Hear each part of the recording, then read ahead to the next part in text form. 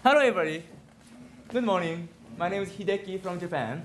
I'm very happy to be here to talk to you today.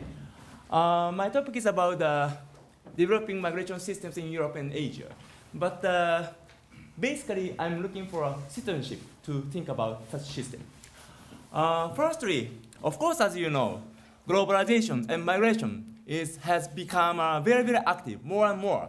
Like, for example, if I talk about my personal case, I was in Paris to teach for 5 months at Sciences Po before middle of June, and came back to Japan to teach. And I went to the Toulouse, France for a conference. I came back to Japan, and also I came to this country for conference and research. This kind of thing happened, very everyday life. So, as a result, there are very, very difficult questions like how can we make society, how can we carry out integration in multicultural societies? And one possible solution is citizenship. Yes, many people expect, citizenship is very important, and citizenship is a very good tool to integrate people, including nationals and non-nationals, migrants, natives, whatever. However, in the globalization, it is very often said citizenship has been transformed. For example, in North American countries and Western European countries and British Oceanian countries, in these areas, something happened. Citizenship has changed, basically toward liberalized trend. So what happened? What has happened outside the comfort zone? This is my question. So I put the question here, research question here. Does Asia also converge in migration and citizenship like Western countries and comfort zone? Why? Or why not? So what perspective is needed to explore this question? So shall we think about this question afterwards? How can you do that? Okay. This is basics of citizenship. Citizenship is composed of status, rights, duties, identity. That's all for you. Then in status, now in migration age, succession, naturalization, and double citizenship are issues in terms of status. And also, civil rights, political rights, social rights, and collective rights. These are issues in terms of rights. And also, national identity, multiple identity, transnational identity, blah, blah, blah. These are issues in terms of identity. However, I have to make a note here.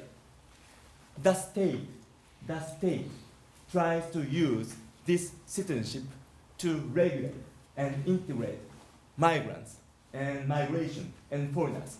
Right? Like this. For example, the state tried to make boundary 1 for so-called irregular immigrants, and boundary 2 for temporary stayers, boundary 3 for denizens, boundary 4 for second-class citizens, boundary 5 for first-class citizens. So the state is struggling to integrate and regulate migrants. This is called Hama-Koido-Tarumoto model. Sorry, Tarumoto is my name. Okay, in the comfort zone, what happened? Again, it is very often said. In comfort zone, in the terms of status, yes, liberalizing access to citizenship has happened. Yes, very often said. And also in rights, while social rights are weakening, but alien and minority rights comes to the fore. This is it. And also in terms of identity, now comfort zone countries try to upgrade national identity in terms of at the time of naturalization, for example. Then such countries fall into paradox of universalism. Like they are liberal regimes, but for integration, they try to introduce national identity. So that's why the comfort zone countries are face some dilemma, like between much cultural freedom or national order. This is the situation of comfort zone countries, like, of course, including West European countries. So this trend is universal trend, or particular trend just in the comfort zone. Okay, let's go to Asia. But Asia is huge, too large to research just one hand. So that's why, shall we look at Japan, South Korea, and Taiwan? Sorry, Indian colleagues, please wait for a moment. Sorry, colleagues from North Korea, please be patient. Yes, maybe next time, next research, I'm going to your countries for research. So let's try to find and create a perspective of the analysis of these countries, and then shall we extend to the perspective to Europe and other countries in comfort zone. Right, this is Japan. Okay, detail is right. Just a very point.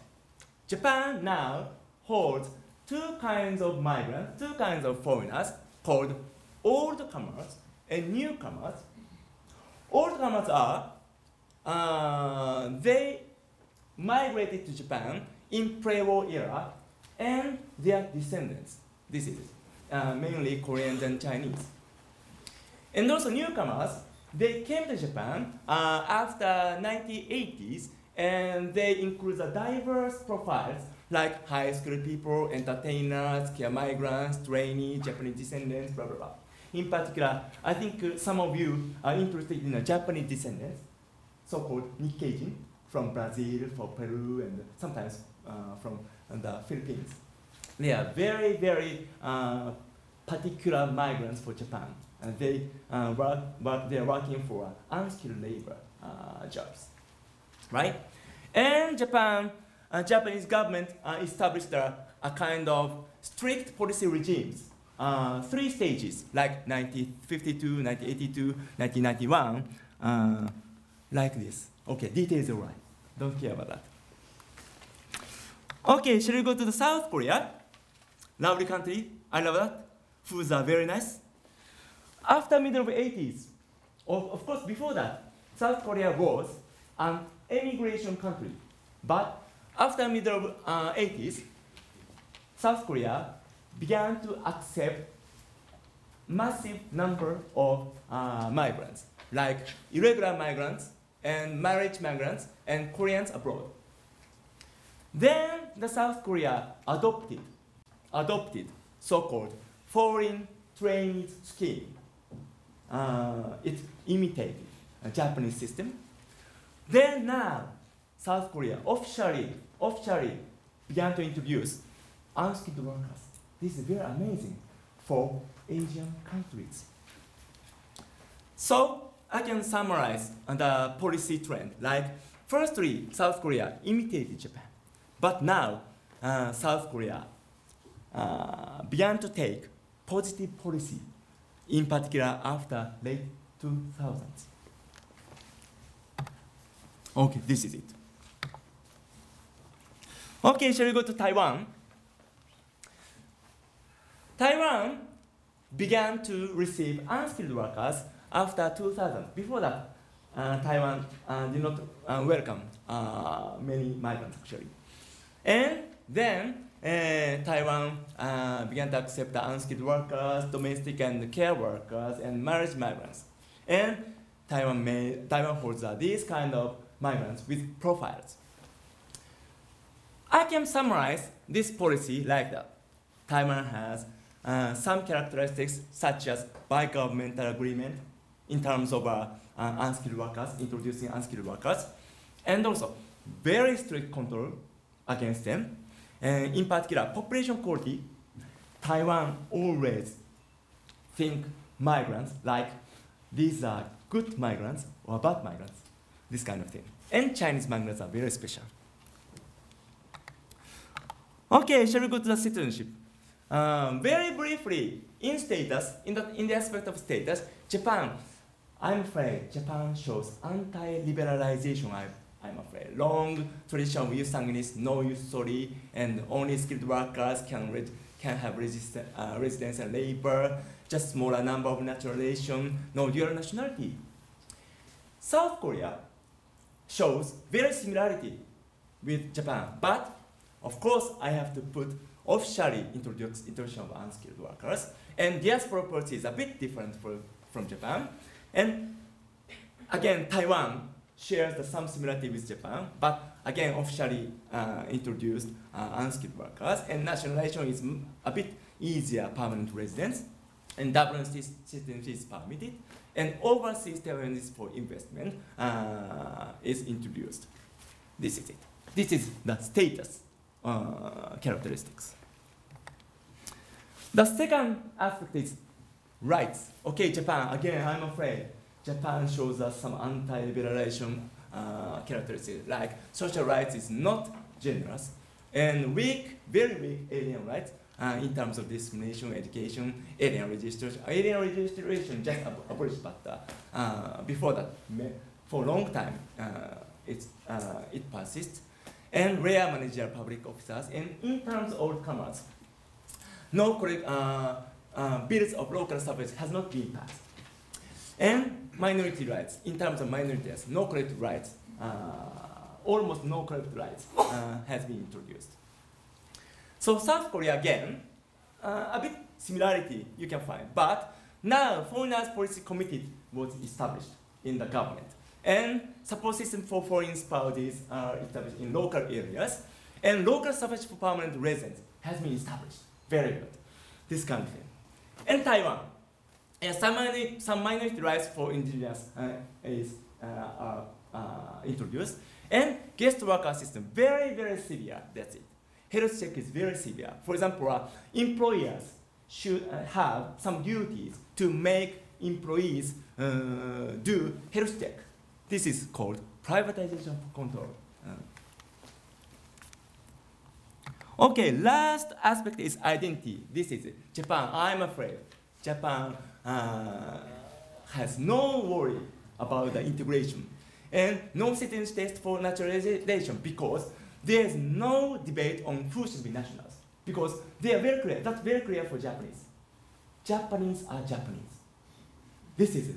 So that, as a result, foreigners must have some use Japanese language, must have Japanese culture. That's very self-assumed. So far from liberalization. If you go to North Korea, so-called, they say, multicultural debate has going on.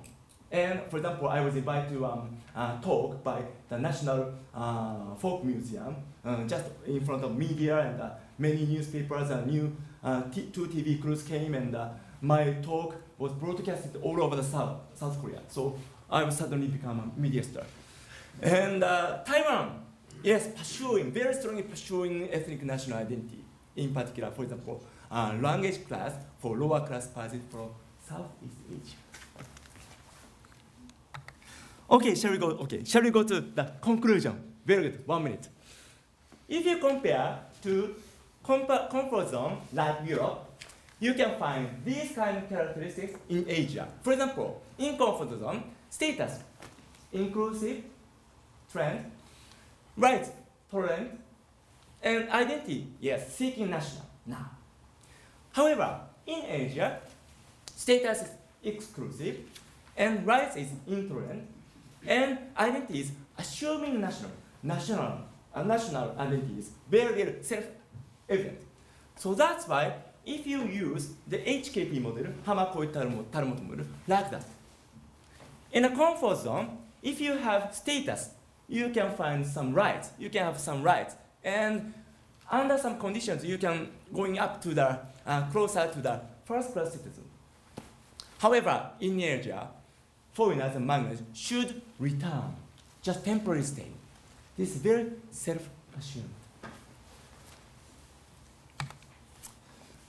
However, we should think about another thing. This is very important, because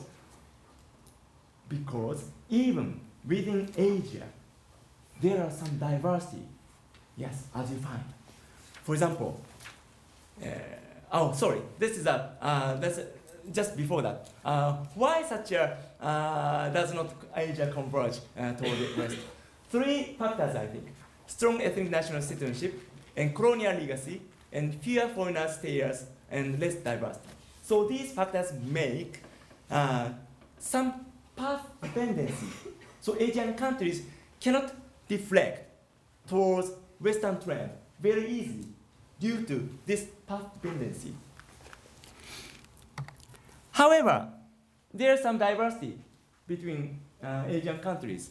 Why? This is very, very important question to ask, to think about. Migration system. Why diverge? For example, Korea, Japan, Taiwan. I think Korea is the most liberalized country so far at the present time. I think there are 4 factors at least, like economic growth, influx of foreigners, joining advanced countries club, governmental party. For example, Taiwan. Yes, economy a bit lagged, relatively lagged, if you compare to Japan and South Korea. And of course, Taiwan wished to join the so-called advanced countries club, like a G7, G8, G20, something like that. But of course, there's mainland China, rivals too strong. And foreigners, after 2000, influx began a bit later. And government is a kind of conservative. So that's why Taiwan, and these kind of factors make Taiwan keep strict attitude toward foreigners. But Japan, yes, economy, yeah, Japan advanced in 60s and 70s, and just after that, Japan tried to join the advanced country club, and that's successful. And foreigners came after 1990s, and government conservative. So these timing are different. So that's why Japan just experienced slow citizenship advancement, I'm afraid. But Korea, South Korea, that timing, economic development and trying to join advanced countries club, and also influx foreigners and government, relatively liberal. These factors are time overlapped, right? So that's why South Korea could experience quicker advancement in terms of citizenship. So that's why later theoretical mechanism of citizenship change should be explored. Of course, if you think about when you think about European situation, then this talk is very short, I'm afraid. So if you all right, thank you. This is it. Thank you. Just please read it. Please. Sorry, that's in Japanese. Sorry about that. Please learn Japanese by yourself. Thank you very much.